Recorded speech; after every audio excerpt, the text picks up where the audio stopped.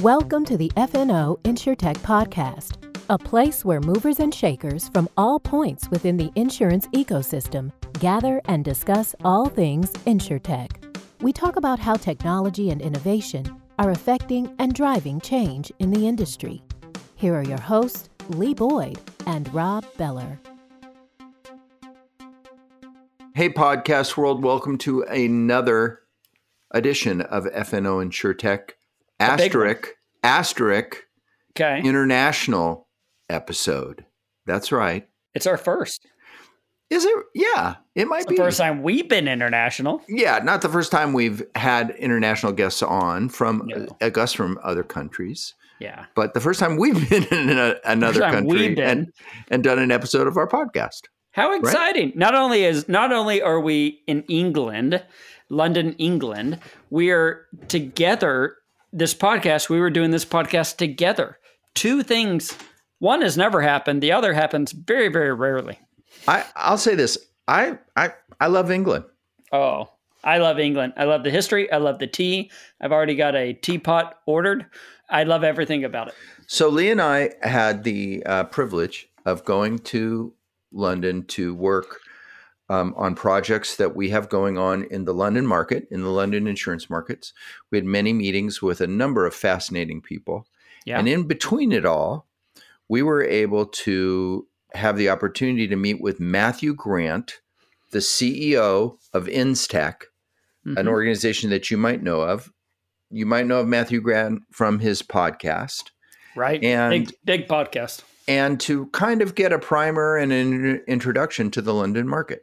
And that's what we did. We were able to actually get him into a studio in London, and we did a full, 45-minute, hour-long podcast where we talked all things insurance here in the States, there in London. We did a deep dive into Lloyd's of London and why it matters to America and what happens over there. And the podcast was great, but then even the conversation after the podcast that didn't get recorded was great. And we went out for tea. We had tea. We had a proper tea, and he might not say proper, but I thought it was a proper tea. And our conversations were wonderful, and we really appreciated getting to visit with Matthew. And I think you're going to enjoy it as well. And also the first time that we've ever, out of 250 plus episodes, ever done our podcast in a recording studio. Yeah, I hope that's not our last time. Proper recording studio. It was it had lighting, the microphones had arms, there was water beside, and there was a couch. Yeah, booms. Mm-hmm. Okay, that's proper. There was a couch to sit on. There was sound dampening. It was fantastic. We've got to go back to England just to do another podcast because that was such a great setting. 100%. 100%. We were there for alacrity, for our real jobs. And real jobs. And it was fabulous. We got to go to Lloyd's of London, which was fascinating. Wasn't it though? Fascinating. I loved it. That was really terrific. And just being in the environment for a couple of insurance people was exciting beyond words. But one of the highlights for us was having an opportunity to sit down with Matthew Grant and hear all about what he does and the impact that he's having in that marketplace, as well as internationally. So instead of listening to us, let's listen to Matthew Grant. Tune in to his episode as the CEO of InsTech. Hey, everybody. We are here for a super special edition for many reasons. Yeah. Not the least of which is we are sitting in a studio in London, England. We are across the pond. Lee and I crossed the pond yesterday. We got on a plane in Dallas, Texas, and woke up, and we were in London, England. We were, and it's very exciting to be on site to do our first on-site podcast over in the UK. Right, and not just are we here in London, England, but we have a super special guest with us today. We do. We have Matthew Grant, who's the CEO of InsTech. joining us in the studio. In the studio. Welcome, which is Matthew. something that we never get to say because we're never in a studio. So this is all very new to us. Welcome to our podcast. Thanks for coming. No, I'm thrilled to be here. And we're very honored to be your first, should we call it a proper podcast when we can actually see each other's faces and talk. That's right. No, really looking forward to it. And I'm sorry it's raining today in the UK. Kind of confirms all the prejudices you had about miserable London, but I think it had a nice day yesterday in the sunshine. It was a great day yesterday. We got in the middle of the day yesterday, and it was beautiful. The skies were blue, and the streets were like lined with people. Yeah, we thought everyone lied to us. We just assumed that is one of those fibs people say to don't come, to not come. But today is a little bit gloomier. Well, we can do one day of sunshine. I don't think we can do 2 in a row in February. So that's right. You can only have so much. It was really interesting because we've been out walking around today some too, and it's raining, and people have umbrellas, but they're not using them. Well, it's not like gushing rain. Well, it's not gushing rain, You've but been it's really raining. into this umbrella thing today. There's rain or there's not rain. It can sprinkle. It can have true. different degrees of rainness. That's true. Well, we used one. But anyways, enough of this. We're here to talk with Matthew about InsTech. And we've been kind of working up to this now for a month or two and getting to know each other. A shout out to Bob Frady real quick, who connected us. Hey, yeah. Bob. Thanks, Bob. And so let's start by asking you about InsTech. You're the CEO of the company.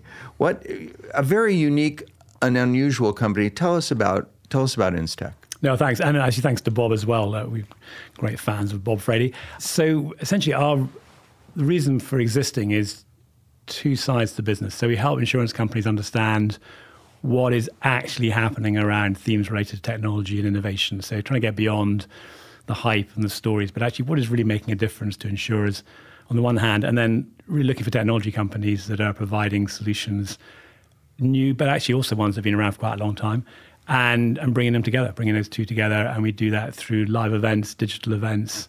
We do it through reports. We have our own podcast. Yeah. And essentially, we are a global community of about 30,000 people who actively engage with us. And it's tremendous, the power of the community.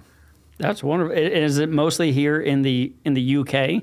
Is that where these 30,000 people are at, or is it US based? Well, we had a webinar last week. We had 58 different countries represented. 58 different countries. Wow. And it was 4:00 in the afternoon, so we get the US audience, and then the Australians get up at 3:00 in the morning or something to listen. But about 25% of our audience is in the US. So physically over here most of the time, but we're actually over in New York on March the 14th doing an event with Google.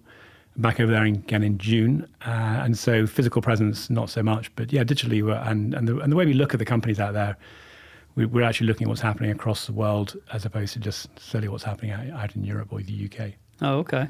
Yeah, it's always very interesting to see where our downloads happen around the world, because as I'm sure you know, that's one of the metrics that we get is often an episode gets downloaded in each country, right? And it's actually fascinating to see how broad the reach is. Yeah, it's all over. And all the interest is in InsurTech. It's not like we get thousands and thousands of downloads in far-off countries, but all over, right? I mean, where do you have large audiences? Here, U.S., and where else? Well, then Australia, continental Europe, as I mentioned, about 15%. Uh-huh.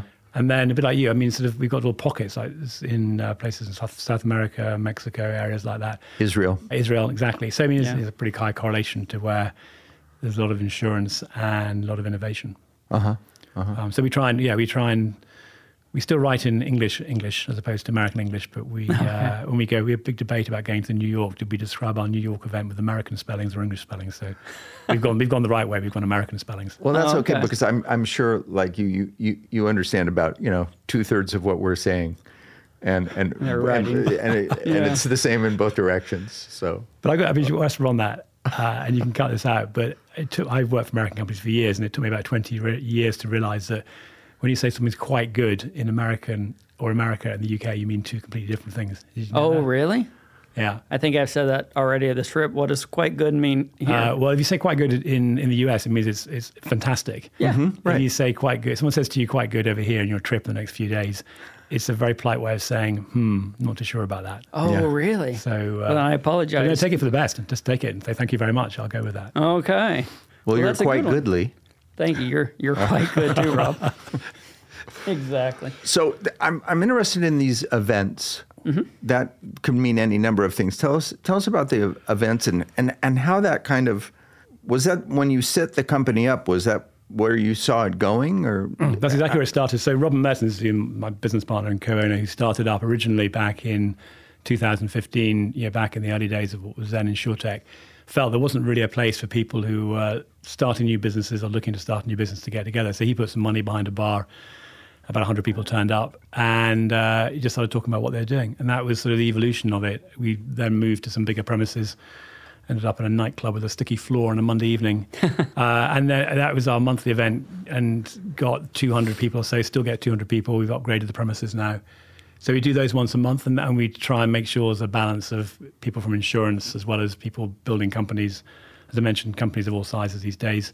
We've got pretty short attention spans, so we can manage about 5 or 8 minutes on stage talking to people. We move people through fairly quickly so that if someone's turning up, and even if it's not, so that topic is not their particular area of interest, somebody else would be interesting. We try and still get a few crazy startups on stage because they're always quite fun talking about what they're doing. Yeah, but ultimately, the sponsors keep us in wine and food, so we still need to have a few sponsors who are also, I should say, very interesting on stage. So we do those in the evening, and then we do breakfast events. We've got quite specific networking events now. We're doing one coming up in a couple of weeks where we're just bringing in companies that are investing in insurance and insurers that are investing, and that they're the only ones in the room, so they can walk around and know they're not, they're talking to peers and learn. Are those VCs or are they corporate venture capital? Yeah, a bit of both. Yeah, corporate venture. So, the benefit of being in London, as you'll discover walking the streets, is that everybody works within about literally a 10-minute radius, right. 1 mile radius. So that's got lots of benefits. You can cram a lot of meetings in, as I know you're doing. You can have an event and people can turn up pretty easily. You can make the events pretty short. So all of that means, yes, so if you bring together a community that people can turn up for an evening, see a few people, and then just go home and haven't eaten into their personal life too much. Why is it that everything's crammed so close here? Like in the States, right? We're just spread out. I was telling Rob, if we want to go to 2 different insurance companies, it could be, states away, thousands of miles. Here it's upstairs. Here it's just downstairs. Yeah. Is that just how it's done here? Everybody comes and everyone works well together? Well, that's 2 different questions. That's 2 different questions. You're right. I added the little piece there. I would say, actually, talking to my American friends, I think we've had more people actually come back to the office now, post-COVID, and people say, in sense, do they work together? Yeah, so people do enjoy the face-to-face side. It's an interesting balance between using technology for decision-making and information, but actually, ultimately, personal contact is still pretty important. And the reason why here is because going back to the roots of Lloyd's, which is going back to 300 years now, that was very much a trading marketplace. Most people will know it started off in a coffee house. People were providing insurance for ships, and you met your insurer, you met your broker, and you did the deal. And that's essentially why over time it's continued. We've continued to stay in the same place. Yeah. And why companies can and do operate like from Bermuda or Germany or Zurich, and they still work with the US. There's still a lot of the benefit for face-to-face. And actually you'll find like a lot of US brokers, US reinsurers will come over to London, and then a lot of London insurers will go over to the US to meet their clients. So there's still a need to face-to-face remotely, but there's just a benefit of just being able to go down the road for 5 minutes walk to go and see someone to do business. I think that it's, let's take a minute and talk about the London market, which is a phrase that we use that is kind of this nebulous, undefined term. For those of us who live in the United States, we don't hear about the London market a lot. When we do hear about it, we don't necessarily understand what it is. Can you, for the sake of those people who don't live here in the UK or deal with the London market, can you give us a minute on explaining what that is and its relevance and importance?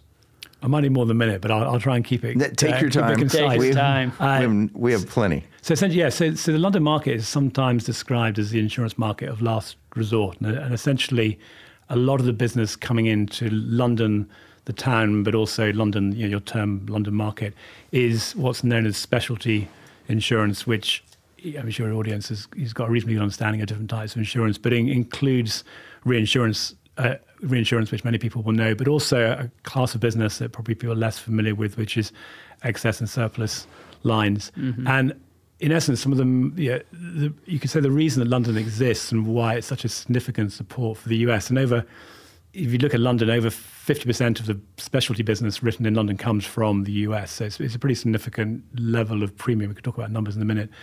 But in essence, because as you'll know, in the US, if you're a personal lines insurer, you need to have your rates agreed by the insurance commissioner, and you're very regulated. And so there's not a lot of flexibility of what you can charge on rates. It means that someone has got a property or a risk to insure that's a bit unusual, could be on the coast, or a high net worth person with property, or just generally something that is not going to fall within this defined rate band, then that business will be turned down by your traditional US carriers or your admitted business, and it will make its way back to London through various brokers and end up back in London and actually be written in London. So I guess, Rob, to your point, although your audience might not be aware of London, if they've got a holiday home on the beach somewhere, chances are their insurer may actually well be out of London, and that's, they basically manage it through diversification modelling. They're still very careful about charging the right rate, right? And that's essentially where London and the Lloyd's market has grown from, and why it's been successful. Can you go into a little bit on Lloyd's of London itself? I think a lot of people, not the smart people listening to the podcast, of course, but their friends, think of Lloyd's of London as a insurance company. Right? Like a Liberty Mutual, State Farm, Lloyd's of London. But that's not the case, right? There's more to it. There's syndicates. Can you give me a little insight, and our guest, into what is Lloyd's of London and who's actually insuring these things? Yeah, when we're thinking about it, it's like a farmer's market for insurance organizations where you've got to spend a fair bit of money to join the market. Essentially it is a marketplace. And so Lloyd's exists to provide an ability for, we'll call them insurance companies now, because in effect they are insurance companies, to operate within a single market. And there's a couple of reasons why people would choose to be part of Lloyd's. So one is that they can use Lloyd's license to write anywhere in the world. So and you'll be familiar in the US, if you need to have a license in the US, you need to get your license in each state, the same worldwide. So any organizations that's accepted into Lloyd's can use the Lloyd's license to write anywhere in the world. That's the first thing. And the second thing, Lloyd's has got what it calls a central fund that will provide backing to any insurance company in there. So if you insure through Lloyd's and that company was to be unable to pay the claim, then Lloyd's would back it up. And so Lloyd's itself, you as you'd expect, is very careful about who comes into Lloyd's. They have a lot of rules about how much capacity people need to hold. Mm-hmm. They effectively act as the regulator on behalf of external regulators. And at the moment, there are 84, they're called syndicates, but effectively they're insurance companies operating in Lloyd's. Most of those companies are owned by many cases external insurers out of the US or out of Japan. So you mentioned Liberty. So Liberty's got its own Lloyd's syndicate writing business out of Lloyd's. Lloyd's, yeah. So a lot of the well-known companies are writing out of Lloyd's, but that's essentially why it exists. That's so interesting.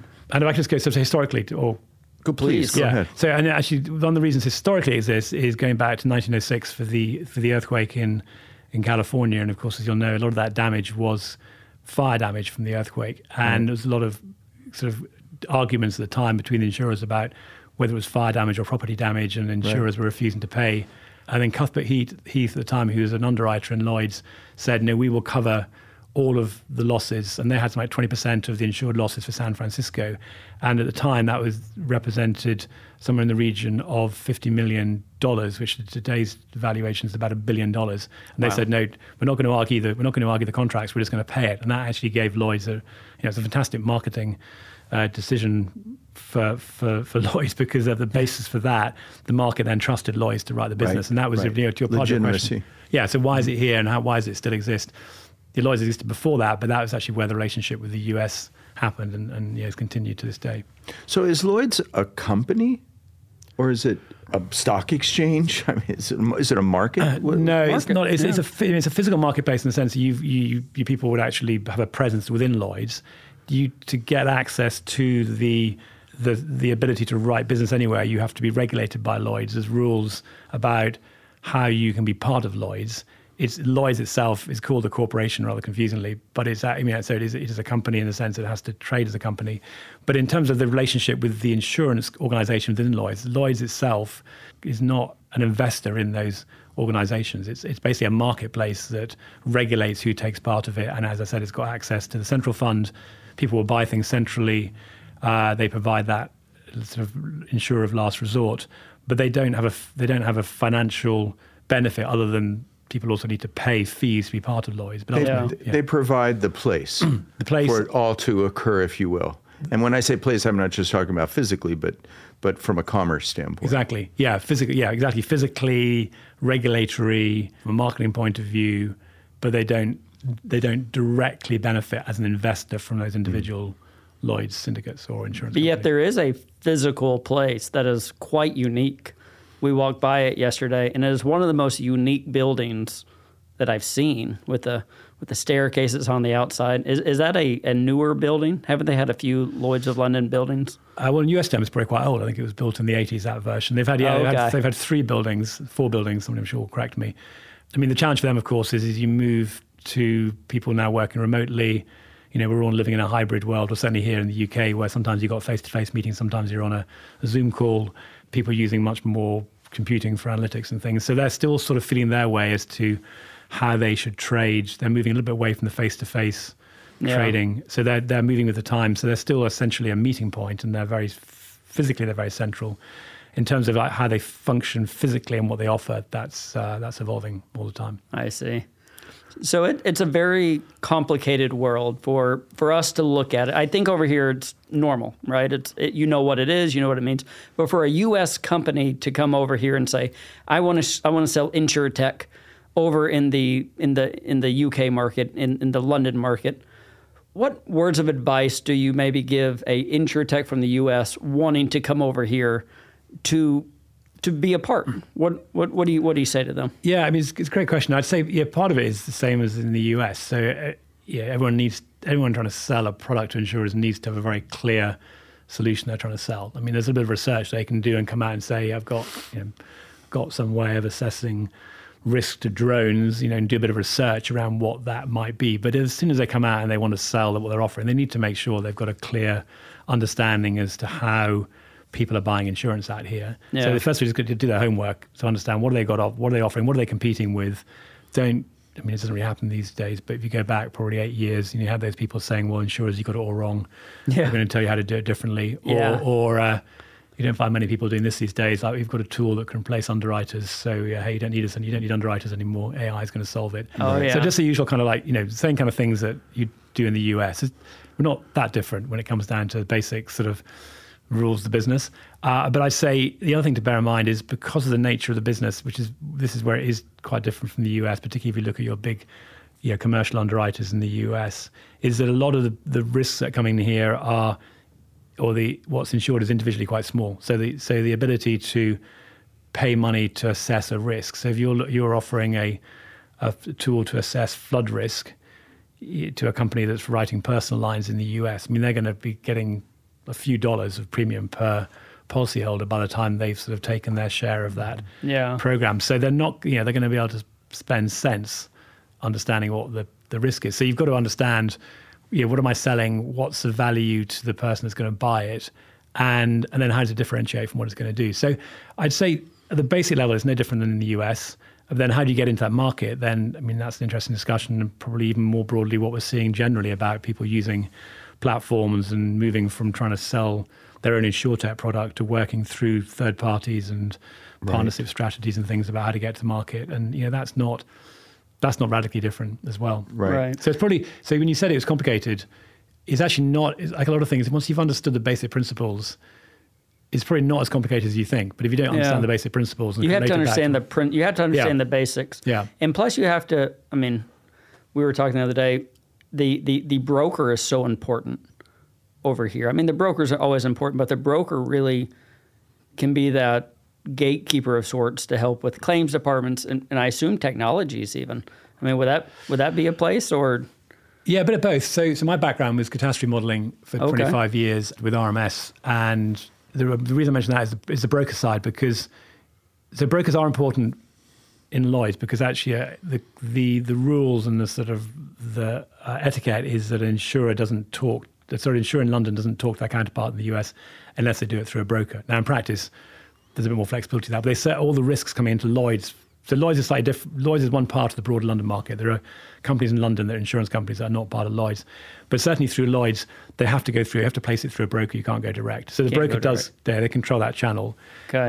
And then the reason I should mention in the technology context is that the brokers also do have a role on certain areas of technology, particularly when it's things like catastrophe modeling, where it was, certainly go back 20 years ago, it's so fundamental to the reinsurance price that that was influencing reinsurance costs. And so the brokers were a key part of being able to comment on how good is the technology to be able to actually place that risk. So it slightly depends on how well the brokers know that area, how they're using it to price.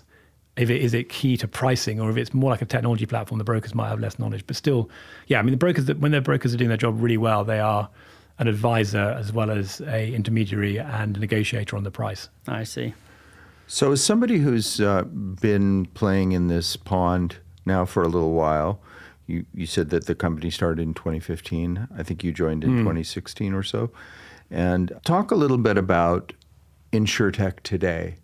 It's changed quite a bit and encountered tremendous changes in the capital markets that have occurred for any kind of technology startup in the last few years.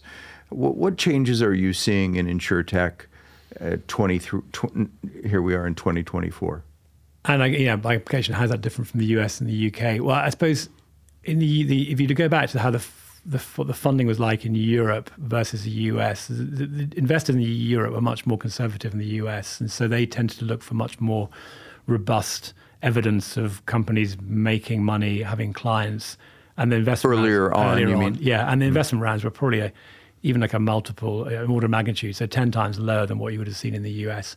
So what that's meant for Europe, and I think in a sense what's happened with the US, where there's been a lot of investment, and then people have been unable to deliver what the needs of the investors were, is mean that in the Europe, for a large part, they've managed to trade through in many cases, or they survived, whereas if they'd had much higher funding rounds, they wouldn't have been able to survive. Mm-hmm. What we're hearing from people that are being successful or from the market, and I've got to be careful what I say, but it's what I sometimes call the boring things that are actually being successful. So it's how do you make the exchange of information more efficient, and how do you extract data from PDFs, and these areas that actually just solve the problems that underwriters can relate to.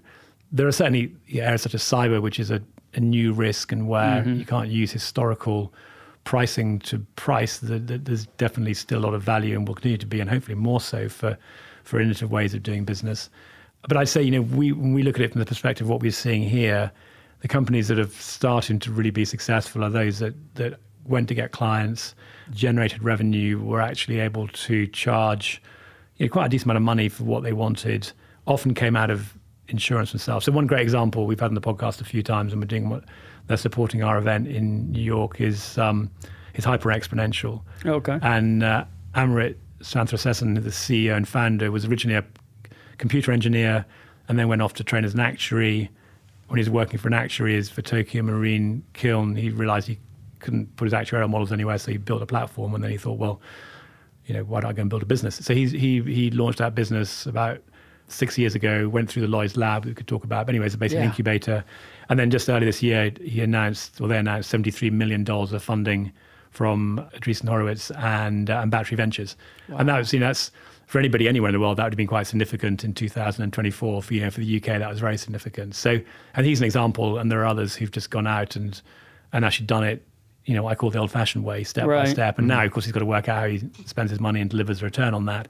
And he started to move out to the US. So I think what we see is things are settling down a little bit on the technology side of InsurTech, and then on the MGA side, of course, it's a slightly different dynamic. And that's really working out where are the gaps, but I say most importantly, where's the distribution? So how do you actually get your products to market if you've got an MGA? Are you seeing any direct to consumer here in Britain or Europe? Well, we went through that phase in the U.S. It's certainly not as hot as it was. Well, I suppose partly in the UK in particular, we've actually been used to going direct to our insurer for quite a long time. So we actually had the first telephone insurer called Direct Line about 30 years ago, where you'd phone up and get a quote, and it was actually quite sophisticated even then for motor insurance. And then people just individually are just more used to buying online. We've got aggregators, or comparison sites. So you've got this in the US now, but you basically put your characteristics for your property, your car in, it'll come back and it'll give you 30 or 40 offerings. And people generally are quite comfortable doing that personally. So the opportunity for someone to come in and disrupt that has been it's been harder, but it's works. Whereas in the US, I think, from my understanding, it's people have been pushing against. You've got the big organizations like Progressive or Geico that have got a couple of $1 billion of marketing, and actually they themselves have already been quite innovative. So correct. So I think hard to break into it in the same way even the US, but maybe we were a bit earlier than what you'd already got across the board, as opposed to a couple of companies that were already there. So it sounds like there's lessons that U.S. insurtechs could learn from European. Does anything come to your mind of things that you think that they're doing better here? Certainly, like you said, the valuations in the U.S. were incredibly frothy, 18, 19, 20. I mean, before the downturn that occurred, the economic downturn. But in general, anything come to mind about things that you see that being done better here? In terms of the US, we know a lot of the US insurtechs, some of the more successful ones out there. We're delighted to have them as members and supporters and have worked with them. And I'd say that they're following the same guidance, I'd say, for here. And so they're so respectful when they're talking to insurance companies. They go in to learn. I think one of the things I suggest to people and I think I mentioned it to you for when you're talking to people is, this, you've been around long enough to be sophisticated enough how you're going to approach people, but you don't always want to go and say, here's my product, can you buy it? Sometimes the more the better way is to do it is say, like, I've got a data set here, or I've got some specialist skills here, I think this might be useful for insurance, what do you think? And you can go and do the research, and if someone's interested in buying and you ask them research questions, you can bet they'll come and buy from you, but don't necessarily always try, because you often get one shot at it. I think that's one thing. And then we're doing quite a lot of work helping companies understand why sales cycle slows down, and this is true in the US and it's true in the UK. And again, I think the speed of cycles is not any faster. It's about 16 months, 18 months to make a sale. Sure. Yeah. Because what happens is you go in as an insurtech and you get some friendly person in head of innovation or somebody likes what you're doing. But the reality is there's 40 more people behind them in the company that need to make a decision. And what you don't realize is you've got to corral all those people. And when someone says yes, it doesn't mean yes. It means I've said yes, and I've got 14 people to convince who can all say no. So I think it's part of this understanding, how do you manage that sales process? And often the person you're dealing with doesn't even themselves know how their own internal process works. Right. So there's just a sort of an understanding how to work the process, mark the different people in there. That's one thing. I think also understanding what the competition is doing. So a bit of plug for what we're doing, but we've got a lot of free information on different areas such as flood or workbenches or platforms, or what we're seeing more of, the algorithmic trading in the UK. So anybody who believes they've got a new solution should look around and see who else is doing it, and at least understand how they position themselves relative to that new solution. And ultimately, insurers are quite smart. And what everyone says, I think going in and being a little bit naive and thinking that you can tell them why they've gone wrong, it just doesn't work very well. So how can you work with them to get through what what challenges they've had and actually solve it, as opposed to just assuming you can just do it better? Yeah. Talking about, learning, you had talked a minute ago about Lloyd's Lab, and I've been on LinkedIn for a long time, and I'm always really interested, right? Lloyd's has a lab that they're teaching people. They're bringing these insurtechs through. What can you tell us about that? And then maybe what are you doing with the individuals who are coming out of there for InsTech? Yeah, going in and kind of coming out. So they had their 5th anniversary last year, and they've been feeling their way through themselves in a sense. They are their own version of InsurTech, because Lloyd's. So the reason Lloyd's put this in place was they wanted to look for ways to bring more innovation into the market and help, because ultimately it's paid for by Lloyd's, which is paid for by the 84 syndicates that are in Lloyd's. Right. So they have to sort of deliver something back to their clients essentially. So they were looking for ways, how do you bring organizations in that can help people through either the traditional, the MGA route. So essentially they are writing business on behalf of an insurer, or they're providing technology or data. And Lloyd's Lab over the 5 years has just tried people coming in at different levels, like pure startups through to Swiss Re went in there, and they've had some quite sophisticated organizations. Yeah. And we've been fortunate enough to have many of them as members and clients, see them go through the lab. It's a 10-week program. Lloyd's gets a lot of applications for it. We help people who want to apply, and Lloyd's does themselves. It's not right for everybody. They're really looking for people that can come in and have an idea that they can test out with the market. And the real the real measure of success is the mentorship program, in the sense that they will want to pair people up with people working in the insurance companies. So one great measure of success is, does anybody care? Does anybody want to give you some advice and mentor you? Sure. If not, it's probably not a very good product. Right. So they've had some really good successes. They're starting to invest in some themselves now. Are they really? So the Lloyd's Lab has got its own investment fund. And there's some big names like Parcel you might have come across, that's actually out of the US, but it's got a Lloyd's syndicate themselves. So they're investing in vaccines, and they've got a parametric product that is triggered when not just vaccines, sorry, it's shipping of goods, particularly looking at ones that are refrigerated, but vaccines are a big part of that. So they've got a sensor that will measure if the goods in transit go above a certain temperature, which means they've been spoiled, and so it's a very efficient trigger for insurance. We have a friend who listens to your podcast, and she tells us that you're very interested in parametric. Is that true? Henry Gale. Why the interest? Henry Gale is our podcast expert. He's one of our researchers, and he's a lot smarter than I am. And we're very interested in it. I do caveat it slightly, because there are some very successful parametric companies out there that have focused on specific needs. And again, back to the point about distribution. So for those that don't know, parametric, essentially it's an insurance protection that is covered not by the loss or the indemnity, which is traditionally how you'd cover insurance, but by a trigger based on something like, could be a wind speed going through a certain location, normally measured by a hardened wind speed recorder.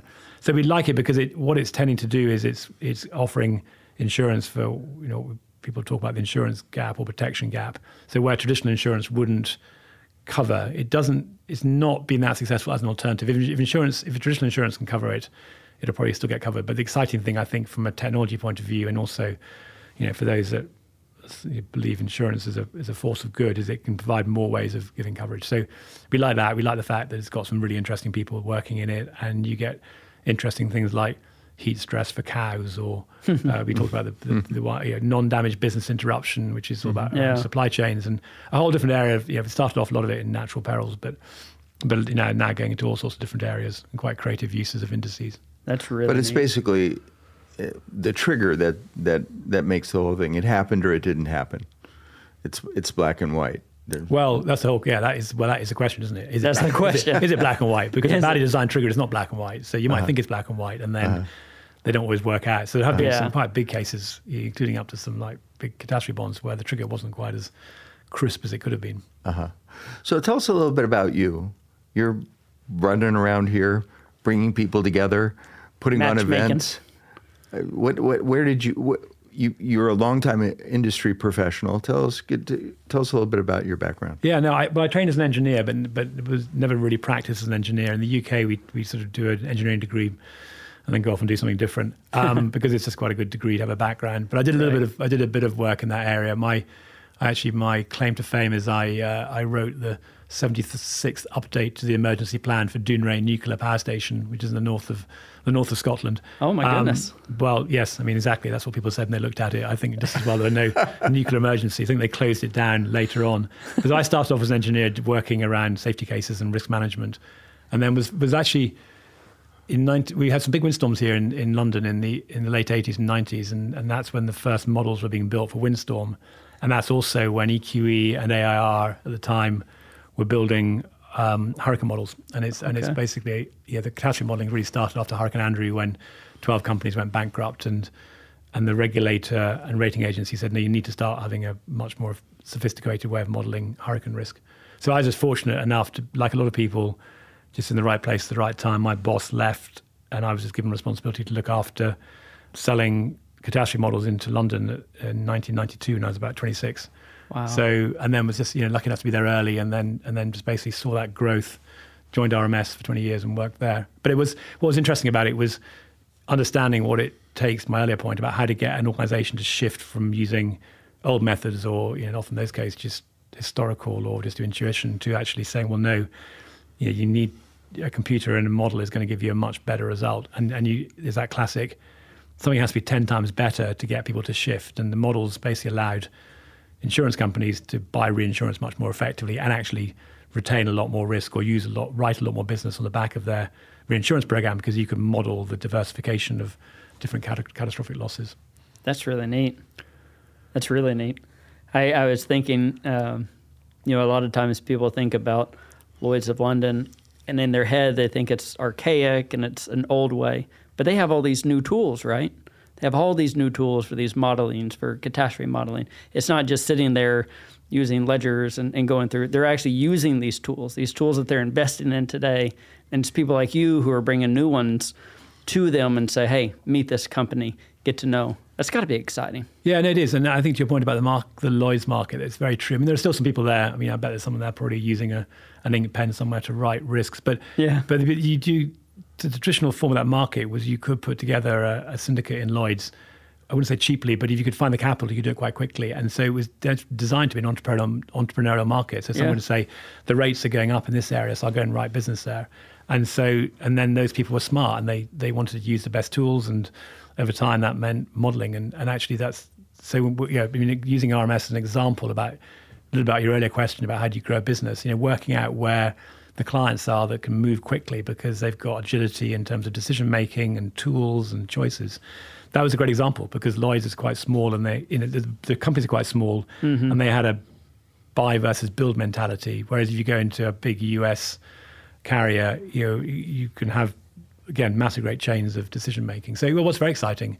But again, it's the same thing. I mean, it takes a long time to get people to adopt new technology and move from the early adopters through to the late majority on that, technology adoption cycle.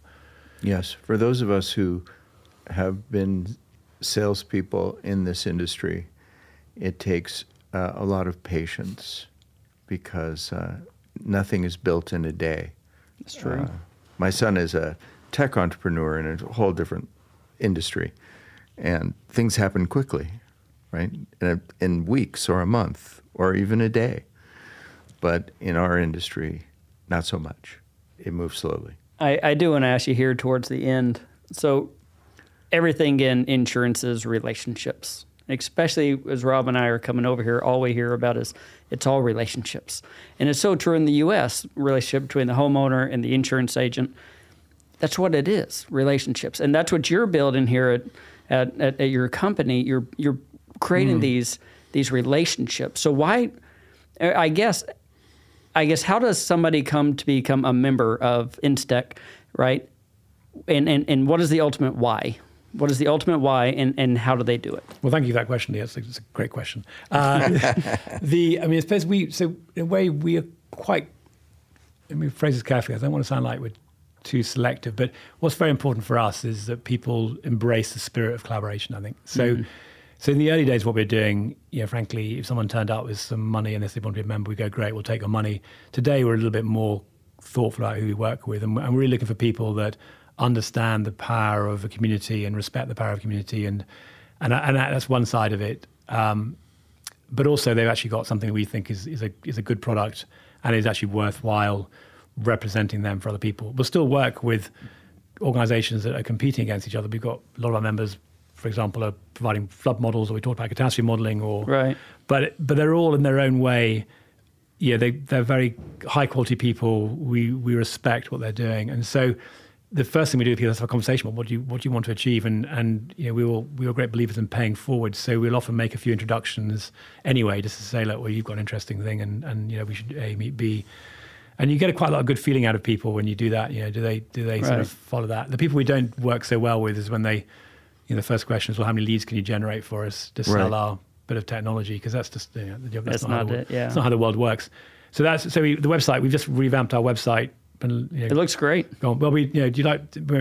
What's your favorite color, yellow or purple? Because we've done a lot of just scratch edging, head scratching. A lot of thought on that. So we've tried to make it more focused around the insurer and the knowledge in there. And so that hopefully gives people a bit of an indication. But ultimately, if people are interesting and they've got some great tech, ultimately we also benefit from introducing those to our insurance clients. So I say to people, if you're interested in a chat about what you're doing, we'll get on a call or see you and talk about it. And if we can help you, that's great. If not, let's stay in contact, because the world's a small place ultimately. You never know where it ends up. But you're not just for UK. No. Correct? I mean, it's relevant in the States as well. Yeah. No, we do. Thanks, Rob. No, we have quite a few companies that actually are in the US, selling into the US, in the US, looking to come into the UK. Mm-hmm. As I mentioned, we're doing our event in New York. So yeah, we're not certain areas we don't go into. Like in life and health is not just a strong area for us, but there's a lot of overlap between what people are writing in the US and what they are over here, and a lot of companies that are covering peril. So absolutely, yeah, we do work with a number of your larger, or have worked with a number of the larger insurtechs, and even this, all the way up to Google and S&P and Moody's in the US. Yeah, you mentioned that you're doing an event with Google. Mm-hmm.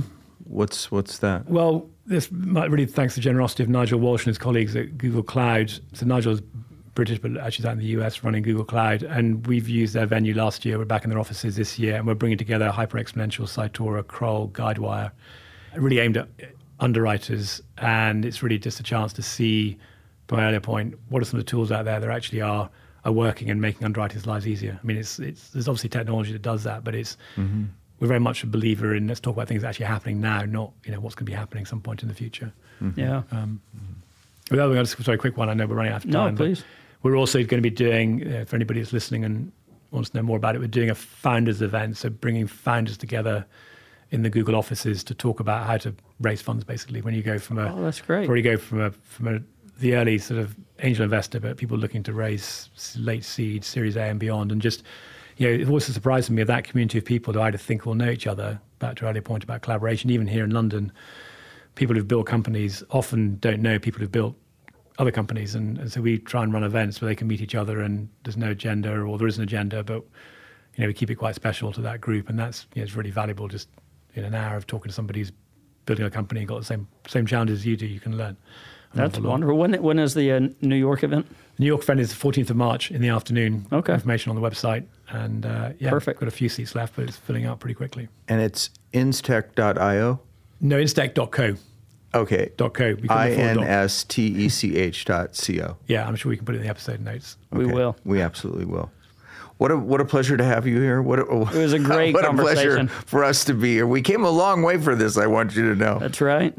It was worth it. You didn't disappoint us. Well, you're very kind. I mean, you let me ramble on a bit because I know one of the challenges I have when I'm interviewing people, because we've done up to about 300 podcasts now, is not talking too often. So I apologize. I know editing is very easy these days, so you can edit me out. No, we loved it all. Listening is important.